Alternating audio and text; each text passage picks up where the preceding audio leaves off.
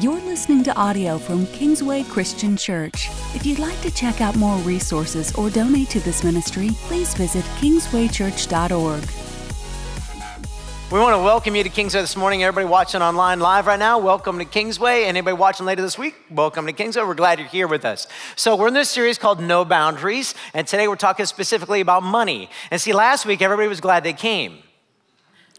Now everybody's like, oh, really? But here's the thing. We're not talking about what you normally would think we'd talk about. Because when I say church and money, most of you think all they're going to do is ask for my money.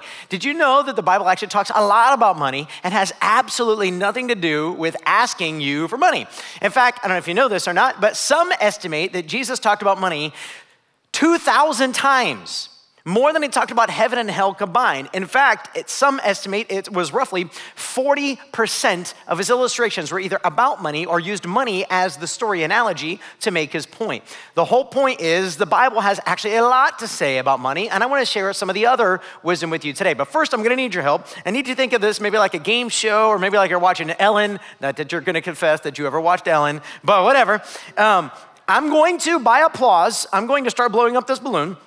When you believe it's time for me to stop, I want you to yell stop. When a lot of you have yelled, it feels like the collective whole says stop, we'll stop. Okay, so if one person yells stop, like in last service, I'm not gonna stop. I'm gonna wait for a lot of you to yell stop. It's like, the price is right, all right? Except for you're not yelling at a price, you're yelling stop. You got it? Here we go, you ready? I want you to yell stop when you believe that it has the right amount of air in it and it's not going to pop. Before it pops. Are we clear?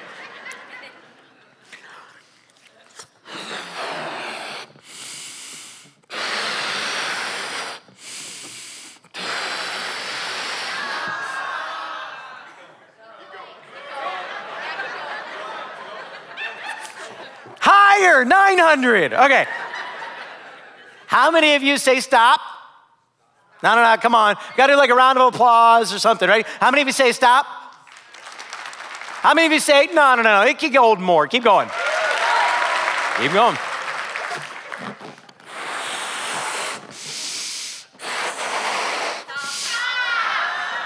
That was a lot of stops. All right. How many of you say stop? How many of you say keep going? Definitely are full of Americans in here. I don't know if I get any more air of this. Same problem last service. Here we go.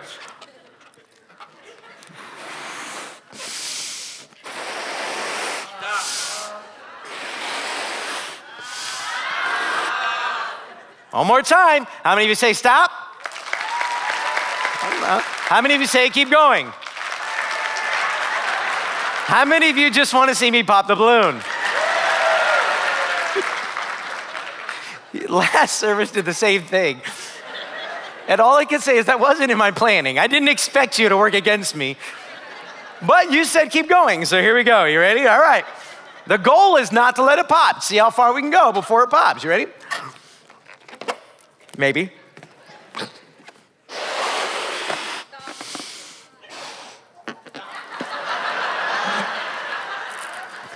Any clarinet players or anything in here? I think we've got some spit in there. You see that? All right. How many of you say we're there?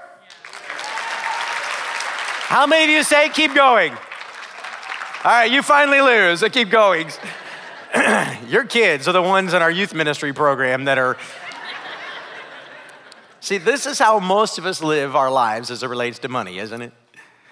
No, come on. We can keep going, honey. We can squeeze just a little bit more out of that thing, right? This is why most of us are stressed when it comes to money. This is why money, after all these years of pastors saying this, me included, is still the number one cause of divorce in America. Because what we do is we push our budget and we push our expenses and we push our money to the absolute brink because we feel cheated that somehow if we have less, then we weren't getting everything we need out of life, don't we?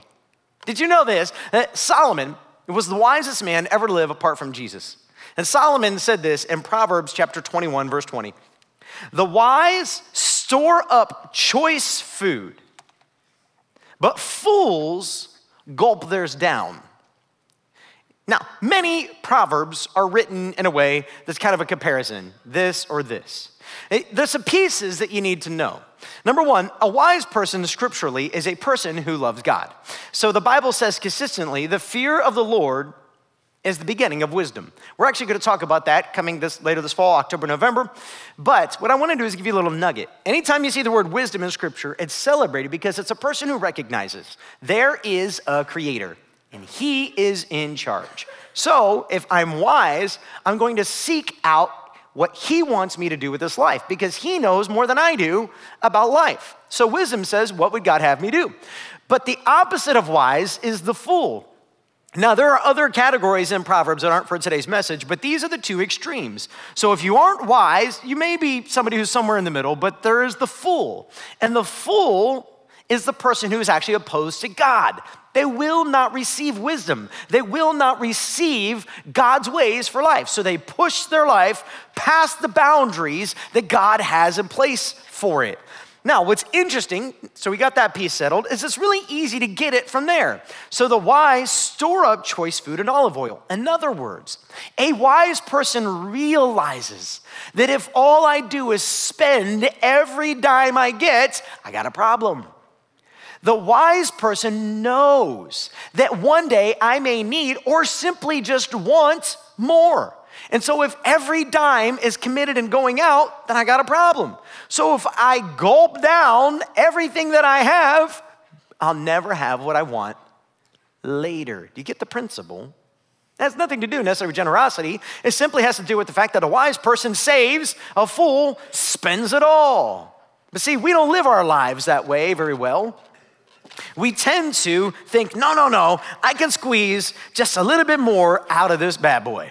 And so this is what we do when it relates to our budgets and our money. And this is why most of you feel stressed. Because you know what happens when you're in this place?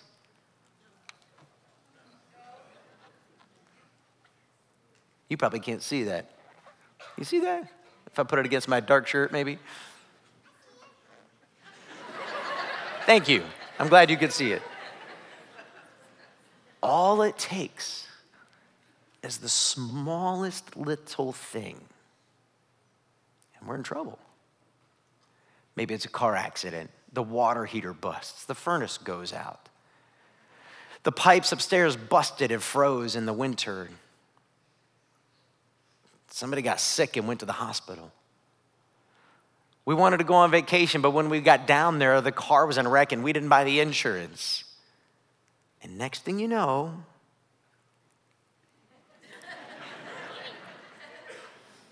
what happens? It's too much. You just can't handle it anymore. So what else does the Bible tell us?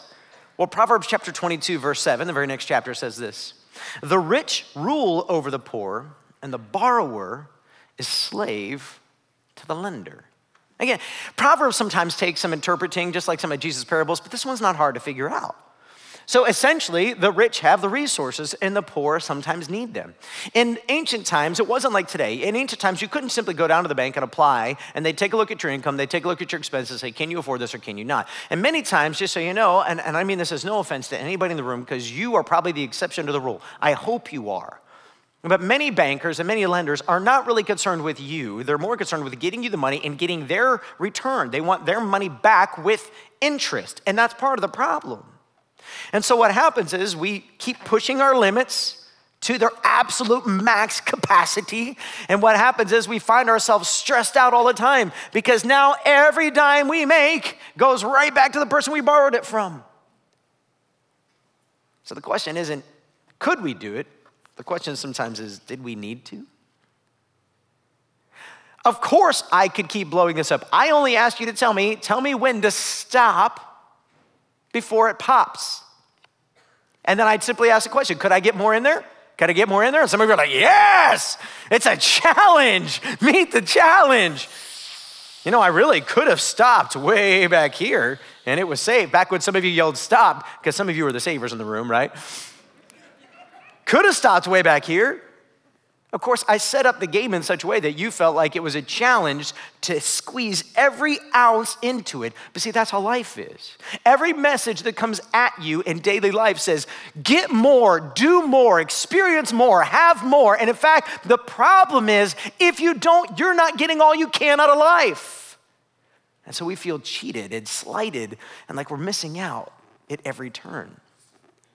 When the reality is, most of what we're doing is we're just making ourselves into slaves so that we get up and we work hard Monday through Friday, sometimes at night, sometimes early in the morning, sometimes on the weekends, just trying to catch back up.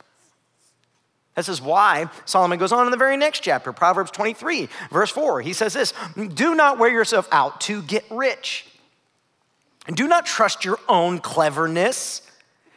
Cast but a glance at riches, and they are gone, for they will surely sprout wings and fly off to the sky like an eagle.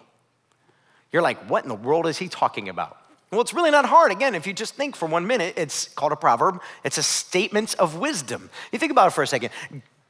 Cast only but a glance at riches. If you read the whole proverb, there's actually a story going on here, and I didn't have time to go into the whole story. But in other words, don't look too long at wealth that somebody else has. Because if you look too long, you know what's gonna happen? You're gonna want it. You're gonna desire it. So just look at it quickly and then look away. Because if you start to gaze upon somebody else's riches, on something somebody else has, you're gonna start to want it. And when that want takes root in your heart, it's gonna take over. But you need to know this, riches don't last long. They literally sprout wings and fly away, okay? Not literally. I've never seen money turn into eagles and fly off. But what it means is it doesn't last long. Things burn to the ground, business change, community changes, other companies rise up, 401ks, you get some guy who's greedy, who's cheating everybody, and next thing you know, it collapses, the interest rates go up, the market collapses, banks go under, thieves steal it, things happen, and what you thought you once had, that gave you all that sense of security and safety, it will be gone. So if you don't have, and you look at it for too long, your heart will start to change, and once your heart changes, everything changes. Because then you start to live your life for the thing, for the dollar, for the shoes, for the purse, for the thing. There's actually a Bible word. If you were grown up, if you were raised in the church, when you were growing up, then there was a word we use. It's kind of a King James word. It may not mean much today, but the word is covet. How many of you have heard the word covet before? Oh, look, see, a lot of you have heard it. The word covet literally means just to desire something in your heart, but to the point where it literally turns into sin. So it's not a matter of seeing it and saying, oh, that'd be cool if. Like I feel every time I look at LeBron James, I'm going, he's got to be thinking it'd be cool if he could be as tall as me and as athletic as me. But when I look at those LeBron James, the real way is I look at him and go, man, wouldn't that be cool if? Now, if I look too long, I can start to get jealous of guys like that who are tall and slender and fast. They could jump high and I'm just not that guy. I'm short and I'm stocky. That was the gift God gave me. If I look too long at somebody else's car, like the car I want, if I look too long at somebody else's house, like the house I want, if I look too long, you fill in the blank. You think about those last 5 or so 10 commandments, they all have to do with coveting. Not looking at somebody else's possessions and so you steal. Not looking at somebody else's spouse and so you take. Not looking at somebody else's fill in the blank. See, what coveting is coveting is a heart problem. It's not a resource problem, it's a heart problem. This is why Solomon actually writes in Proverbs chapter 30, verse 8 and 9, he actually says, give me neither poverty nor riches, but give me only my daily bread. Otherwise, I may have too much and disown you and say, meh, who is the Lord? Or I may become poor and steal and so dishonor the name of my God. Now, what's he saying? What's he saying is this, see, God, if I am really rich, then I'm going to have so many resources, I'm gonna be tempted to think, I don't need you. I got here on my own. I worked really hard. In fact, not only that, I literally don't need God to survive. If I've got a health problem, I'll pay a doctor to fix it. If I've got a construction problem, I'll pay them to fix it. No matter what the issue is, God, I'll pay somebody else to take care of it. So I won't have to get on my knees and seek the Lord. I'll just have an abundance. But the other extreme of that is, God, but don't give me poverty either. Because if I don't have enough food to eat, and if I don't have enough resources for my family, then I'm gonna be tempted to covet all the time and long for what everybody has. See, this is the whole point of the extremes problem. On the extremes, I can easily look at something or someone else and it messes with my heart. But we know this, it's not just an extremes issue, it's a me issue. It's a heart issue. Because coveting affects all of us. Now think about it for a minute. Isn't this why most of you are stressed out in your homes? There's a money problem. And the problem, I should say, that you don't have enough money? Some of you are like, yes, Pastor, that's the problem. Well, there was a study that was done, took like everybody across the board, started like, I can't remember the specifics now, $25,000, $30,000, they went to $50,000, they went to $70,000, they went to $100,000, went to $150,000. It said, if you had more money, how much more would you need to feel like you could be happy or satisfied? And across the board, they all said it was about 5 to 10% more. Across the board. So it didn't matter if you made $100,000 or $150,000, it didn't matter if you made $30,000. If I just had like 10% more than what I have right now, that would be enough to make me happy. Is it a money problem?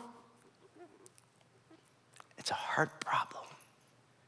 Our problem is we don't fully know what's that amount that is enough to give, live, do inside my budget. So we either fall on one of two extremes typically. We either, I don't know if I can get air in it now, it's all stuck together.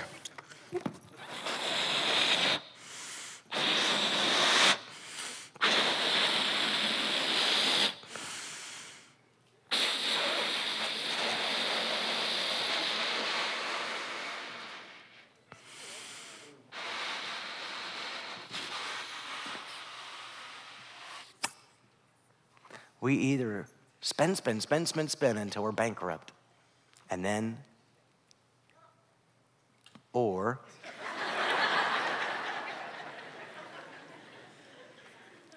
now I realize this balloon metaphor is kind of confusing because it's going opposite directions, but for some of us are on the extreme other side. Some of you are such extreme tightwads that you make sure there's so much margin. I'm saving up for the future. I'm making sure in retirement. In fact, I want to retire early. I want to retire at 45 or 50 or 55 or whatever it is so that I have lots of life left so I can travel the world. Do you know the Bible actually talks about both? The Bible addresses both extremes. I think we could call both extremes on one end grace and on the other end truth. Did you know that Jesus came in both? In fact, John says it this way in John chapter 1, verse 17. He says, for the law was given through Moses. If you don't know what that means, basically what John is saying is truth was given through Moses. So the law was truth. But grace and truth came through Jesus Christ. And I think this is such a phenomenal verse to understand. As Christians, how are we to handle our money? I think this verse tells us more than we think that it tells us. Let me just put some definitions around what I mean. Number one, if we're going to talk about truth for a minute, truth means that God has entrusted you with his treasure. So, as a truth side of our faith, that means it's your job to manage it well. People who lean towards truth will tend to say, we need to save, we need to give it all away because God loves the poor. In fact, I read the Sermon on the Mount, Pastor Matt, and I know the blessed are the poor. So we're just gonna give, or we're gonna save. See, truth people land on two extremes. And it's as if we're highlighting the poverty over the other. Now, there are dangers in the extremes, which I will talk more about as we go, but nowhere in the scriptures does it tell us God longs for us to be poor. That's not what God wants. In fact, at one point when Paul is encouraging the church in Corinth to be more generous, to give more, he's saying to them, it's not that I want you to be poor so they can be rich. It's that while they're going through this famine and experiencing great hardship, I want you, since you have an abundance, to give generously to them to meet their need so that there's a little bit more equality around between the both. And then one day when you're going through a hardship, they will give generously to yours. See, truth people understand, and some of you are this way, that there will be an accounting day. If you read Matthew chapter 25, the parable of the talents, we're told that God gives these talents away, and talent is actually money. And then one day, the master shows back up and he says, "What'd you do with what I gave you?" Two of the servants are praised because they took the money they were given and they made more out of it. They went to work, they worked hard, they multiplied. They didn't multiply their debt, they didn't multiply their expenses, they multiplied the money that the master gave them. The one servant who's rebuked and condemned is the one servant who did nothing. He buried his talent in the ground and he produced nothing with it. And Jesus tells a story, and so truth people go, "Oh yeah, Pastor, I get it. This is why I've saved, and this is why I give generously, and this is why I'm what we might call legalistic, a tightwad." I know good and godly men and women in this church, and they are this way, and their heart is probably mostly in the right place. The problem is when a person who bends towards truth isn't leaning towards grace, what happens is all of their money is hoarded for some future date, some fear, some anxiety, some making sure that all things are controlled. I've actually said to friends of mine who are this way, said, it's okay to take your family on a vacation. I know it wasn't in your budget, but it is in your savings account. Reach in, pull it out. Your family knows you, and they will see it as you showing them love. It will be important for them. Truth people, thank you for seeing your money through the eyes of stewardship and management. But you need a little bit of grace. Grace people. Grace means this: God has gifted you with all good things, so you should use and enjoy it. And all the grace people in the room said, "Amen. Thank you, Pastor Matt, for finally saying that to my spouse." See, grace people love life. They just think God is good all the time. So it doesn't matter how much we spend. I can't blow it up anymore. It doesn't matter how much we spend because God is a good God. He's always going to give us. 10 of you know exactly who this is.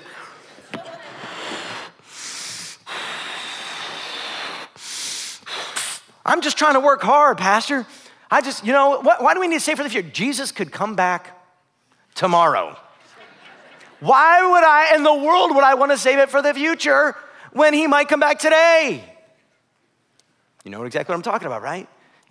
People who fall on the grace side would quickly lean to things like James chapter 1, I think it's verse 17, where it says, every good and perfect gift has come down from our Father of heavenly lights.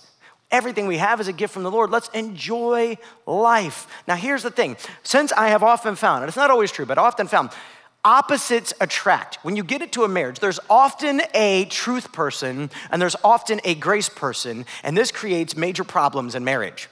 Let me just deal with all the scenarios possible. There's 3 possible scenarios besides singlehood for a minute. That's the 4th scenario.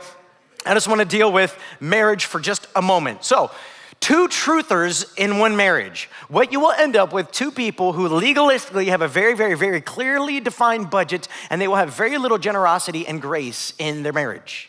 They will legalistically watch every single penny. They will know where it goes. They will know where it's spent. And the problem is, their lives won't be marked much by generosity or freedom. Now, let's talk about 2 gracers in a marriage. You get 2 grace-filled people in a marriage, and they won't necessarily, it's funny, I was joking in the hallway after last service, they won't necessarily agree on where the dollars ought to be given away or spent.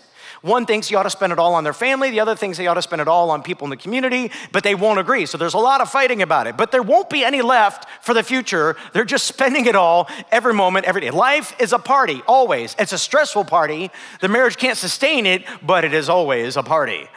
Now, that other scenario where we end up with 1 truth person and 1 grace person, there's often a lot of bickering and fighting because a truth person says, we can't keep spending money on things we don't need. And the grace person is going, but it's their birthday. They're only going to be 9 once. They're only going to have their 9-year and 1-month anniversary once.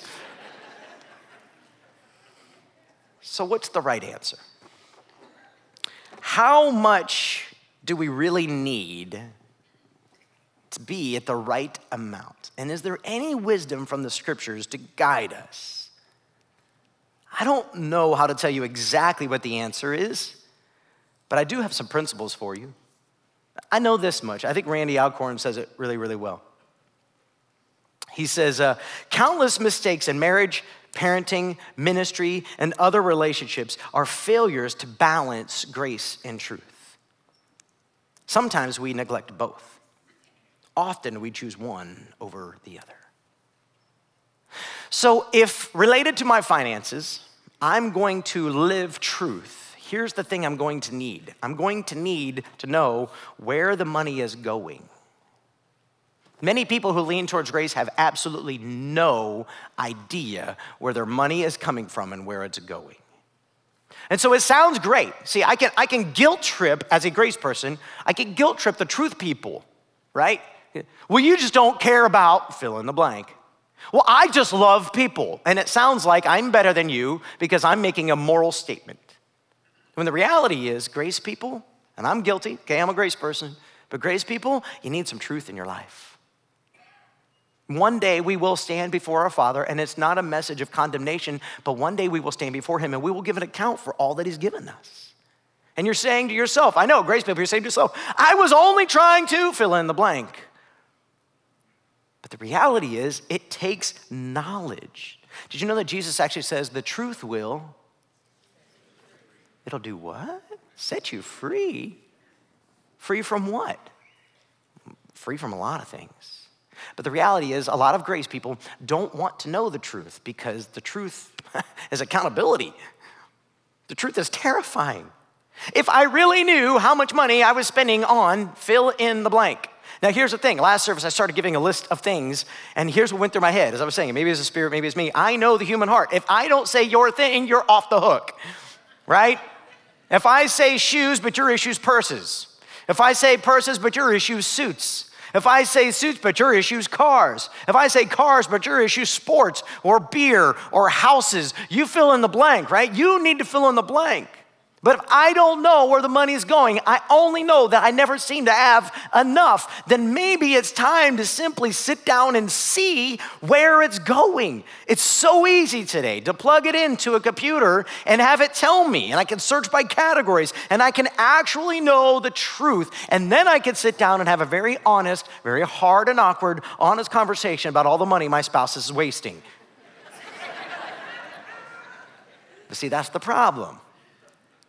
I think everybody else is the problem. But on the other end of that same spectrum, sometimes we need to loosen up a little bit. Sometimes we meet people in need and we can't meet the need, even though we feel the Holy Spirit saying, do something about it.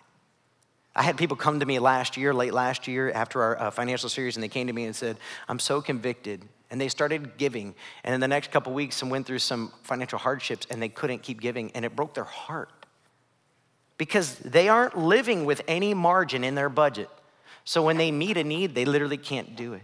When the Spirit moves them and says, you know what, your kid's going through a really hard time at school right now. You need to throw a big old party and let them know how special they are. They can't afford it. And the only way they can get it done is to go put it on a credit card. And when you do that, you become a slave to the lender. See, sometimes we leverage money to change people's perspective, right? Like in the video today, sometimes we leverage resources in order to change somebody's hope. This guy's gonna keep having to work hard. That woman on the screen, she's gonna have to keep having to work hard. Their situations haven't changed. It's just that there's a little bit of relief came that maybe gives them a glimmer of hope, a shining hope that this, where you are right now, is not the end of the story. There is more of the story to be written. But see, grace people, if all you do is give, or spend, and the problem is you don't necessarily have the resources available for the Holy Spirit to shift you and move you in a different direction. Do you see how it takes a balance of grace and truth in our finances? So how do we get that? Well, I think it's one word. And if I could teach you this one word and you start to apply this principle, it'll change everything. Here's the one word. The key to happiness, especially relates to money, is simply this: contentment. Contentment. Do you know what contentment means? Contentment means it doesn't matter if you get the thing you're coveting or wanting or longing for in your heart. You're happy either way. See, the difference between coveting and just wanting is that if I get it, great. If I don't get it, great. Either way, I'm good. Man, I really would like that car. If I don't get it, I'm fine. I have lots of cars I would love that are not a 2005 Ford Focus wagon, trust me. But it's mine, and it's paid for, and it's been that way for a long time. I'm content with it. Every time I get in, there's a new noise, a new rumbling, a new whatever. Whatevs.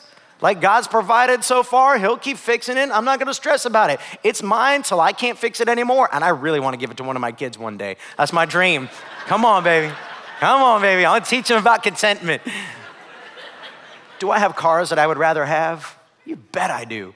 And one day, I'll probably have one. But until then, okay. Other houses I see online or on Zillow, sometimes I like to just go and shop. My wife's like, why do you do this? I'm like, because I like to. I like to look at what's out there maybe. Sometimes I like to talk about it and dream about it. If I get it, fantastic. If I don't, guess what? Okay. I like to go on vacation. We're trying to plan some vacations this year. We're looking at, can we afford this? Can we afford that? I'd like to go. If we get to, great. We've gone a year or two sometimes without going on a vacation. We took our kids, we went hiking. We took a week off, just we're together as a family. I'm good if we do. I'm good if we don't, because I've learned in all situations to be content. Which is why Paul says in 1 Timothy chapter 6, verse 6, he says this, but godliness with contentment is great gain. We tend to think of it as like a loss. I'm not getting any more. No, you're fine, because it doesn't matter if you have more, you're good. He goes on, he says, for we brought nothing into the world and we could take nothing out of it. But if we have food and clothing, we'll be content with that. Those who want to get rich fall into temptation and a trap, into many foolish and harmful desires that plunge people into ruin and destruction. For the love of money is a root of all kinds of evil. Some people, eager for money, have wandered from the faith and have actually gone so far as to pierce themselves with many griefs.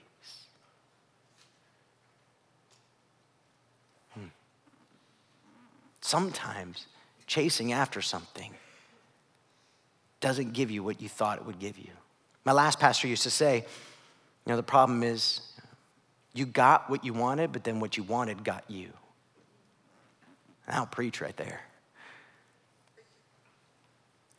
So the problem isn't, do you have enough? The problem is, in your heart, are you content with what you do have? I literally sat down as I was writing the outline for this, and on my iPad, I drew this graph, and I sent it to him, and they pretty much copied my graph. It's a terrible, terrible graph. And for those of you who are non-graph people like me, let me try to walk you through this. But this is just to help you understand what we're talking about here. So this is time over here, and this is money over here. Now, typically, I realize there are exceptions to the rule. Some of you make an hourly wage. You only get more money over time if the minimum wage or whatever it is goes up. But most of you in the room, this will be your story. So, at 10 years old, you pretty much have no money. You have only what your parents give you, your grandparents give you. It's a birthday, it's whatever, it's Christmas, it's maybe a chore around the house. But as you get older, see, I got married at 22 years old. I turned 23 on my honeymoon. And on my honeymoon, I had no money. My very first job, I made $500 a month in the ministry, and they paid for our apartment. They didn't count any utilities or electric or phone or gas, anything. That was it. And so my wife, she went and got a job. I think if I remember now, I think it was part-time as a childcare worker. And so the two of us together at 22, 23 years old made practically no money at all. But what happened over time is we got promoted. We worked hard. She ended up becoming a preschool director. I ended up becoming the student ministry lead and then the campus pastor. And then one day I got demoted to lead pastor of a church. And now here I am at 29 and I make more. I just lied at church. And I make more today than I did when I started, by God's grace. Thank you for your generosity. And that's typically the way it goes. But let me just tell you this. Here's what I don't have. I don't have any more happiness over here than I had down here. Now, my wife and I have hammered out a lot of things since that first year of marriage. Thank you, Jesus. But I'm no happier today. My life is just as stressed with 3 little kids running around. So it wasn't like more money changed my happiness, but that's the lie we all believe. If I just had more. We don't need more. We need more contentment, more satisfaction in what I currently have. More attitude of thanksgiving. Father, thank you for every good and perfect gift you've given me. It's mine. I don't have what somebody else has. Maybe I can't handle it. Maybe I wouldn't know how to manage it, even though I'd like to try, Father. Thank you for loving me enough, for giving me what I have. God, thank you for meeting all my needs. And whatever that thing is. Now, I'm almost done. But Paul goes on and he says this in verse 17. Command those who are rich in this present world not to be arrogant, nor to put their hope in wealth. See, the problem for most of us is we think more will solve our problems. So they're putting their hope in wealth. And he goes on to warn, this is so uncertain. Put your hope in God, who richly provides us with everything. For what reason? Come on now, you got to get this. He gives us everything for what reason? You don't know because it's not up there. We're having source problems. There you go. For our enjoyment. Did you know that your Heavenly Father is good? Even if there's funky things going on the screen right now. Your Heavenly Father is good, is he not? And he's faithful to you, is he not? And he will bless you, won't he? You're like, then why don't I feel blessed? It's because you're wanting what you don't have. James goes on in the book of James, he says, you want what you don't have. So you steal, you kill, you destroy, you covet in order to get it. But what would happen if we would just say, God, it doesn't matter if I just have a little bit or if I have a lot. Thank you, God, for all that I have. Thank you, God, for blessing me. Thank you, God, for providing for me. Thank you, God, for giving me all that you've given me. And it's okay to lay out requests. Father, would you help me in this area? God, I'd like to do these things. Here's the reasons why. But God, no matter what, I'm going to be happy with what you've given me. And contentment will lead to margin in your finances. Lack of contentment will mean you just keep spending. And he goes on. He says this. I don't know if it's going to be up there or not, so I'll just read it to you. It's in 1 Timothy chapter 6. I think it's verse 18 at this point. If you wanted to open your Bible, it's okay. Command them to do good and to be rich in good deeds and to be generous and willing to share. In this way, they will lay up treasure for themselves as a firm foundation for the coming age, so that they may take hold of life that is truly life. That very last part in verse 19 of 1 Timothy chapter 6 is so important because what he's trying to get to is this idea that Jesus said. In John chapter 10, verse 10, Jesus literally said, I have come to give you, every single person sitting here, I have come to give you life that is really, actually, in all its ways, life. And then Paul builds on that and he says, part of the way you get that life is you leave margin in your life. You have contentment with all that God has given you, so that when God moves and says, hey, I want you to be generous here, I want you to do this, I want you to help, I want you to spend more, you can actually move with the Spirit, and that is what brings you life. Moving with the Spirit in everyday life brings you life. But if your life feels stressed out, overwhelmed, if you are literally pressed to the max, it doesn't matter how much air you put in here, you can feel squeezed all the time if you are not connected to the Spirit. And then you could pierce yourself with grief. And I don't want that for you. I want you to feel the freedom of margin. Now, here's what I know. This message is going to land in a lot of different places. Some of you who are truthers in the room are going, see, I told you, honey, we've got to find out where our money's going. We got to do it different. Some of you gracers in the room are thinking, see, I told you were a tightwad in a loving way I could. And the truth is, it's what? Both. So here's what you need to do. I'm going to start a prayer for communion time, and I'm going to ask you, I'm going to leave you. I'm not going to say amen. I'm just going to walk off stage, and I'm going to have you go into communion time, and you're just going to talk to your Heavenly Father. Here's my encouragement for you today. You ready? So if you're a grace person, and you are married to a grace person, what I want you to do is to go to your spouse later and say nothing about them. Okay? You're only going to look at them and say, honey, God has convicted me that we need to know where our money's going. So for the next 30 days, we're just going to watch. Let's just see. We don't have to make any changes. We're just going to see where our money's spent. We're going to figure out what it is, how much Starbucks or restaurants, eating out or vacations or whatever cars are, just what exactly we're spending our money on. So we can at least know that, because Matt said if we know, it'll set us free. I feel like we should do this. And even if you don't want to, I'm going to track it. There's no statement of judgment. There's no condemnation. You're going to invite them in. Would you be willing to do this with me? And then at the end of 30 days, we're just going to look. We'll just look at our money and see if there's anything God tells us we need to change. Now, let's say that you are two truthers. You're going to literally spend this time seeking God, and you're going to go to your spouse later today, and you're going to say, honey, God has really convicted me that we do a really good job of saving, and we do a really good job of managing it well, but the reality is we could do more around the world to help single parents, to help kids in orphanages, to help our church in the corner of 10th and Dan Jones. We could do more. The reality is I feel like our kids feel the weight of our stuffiness at times, and I want our kids to know that they're special to us.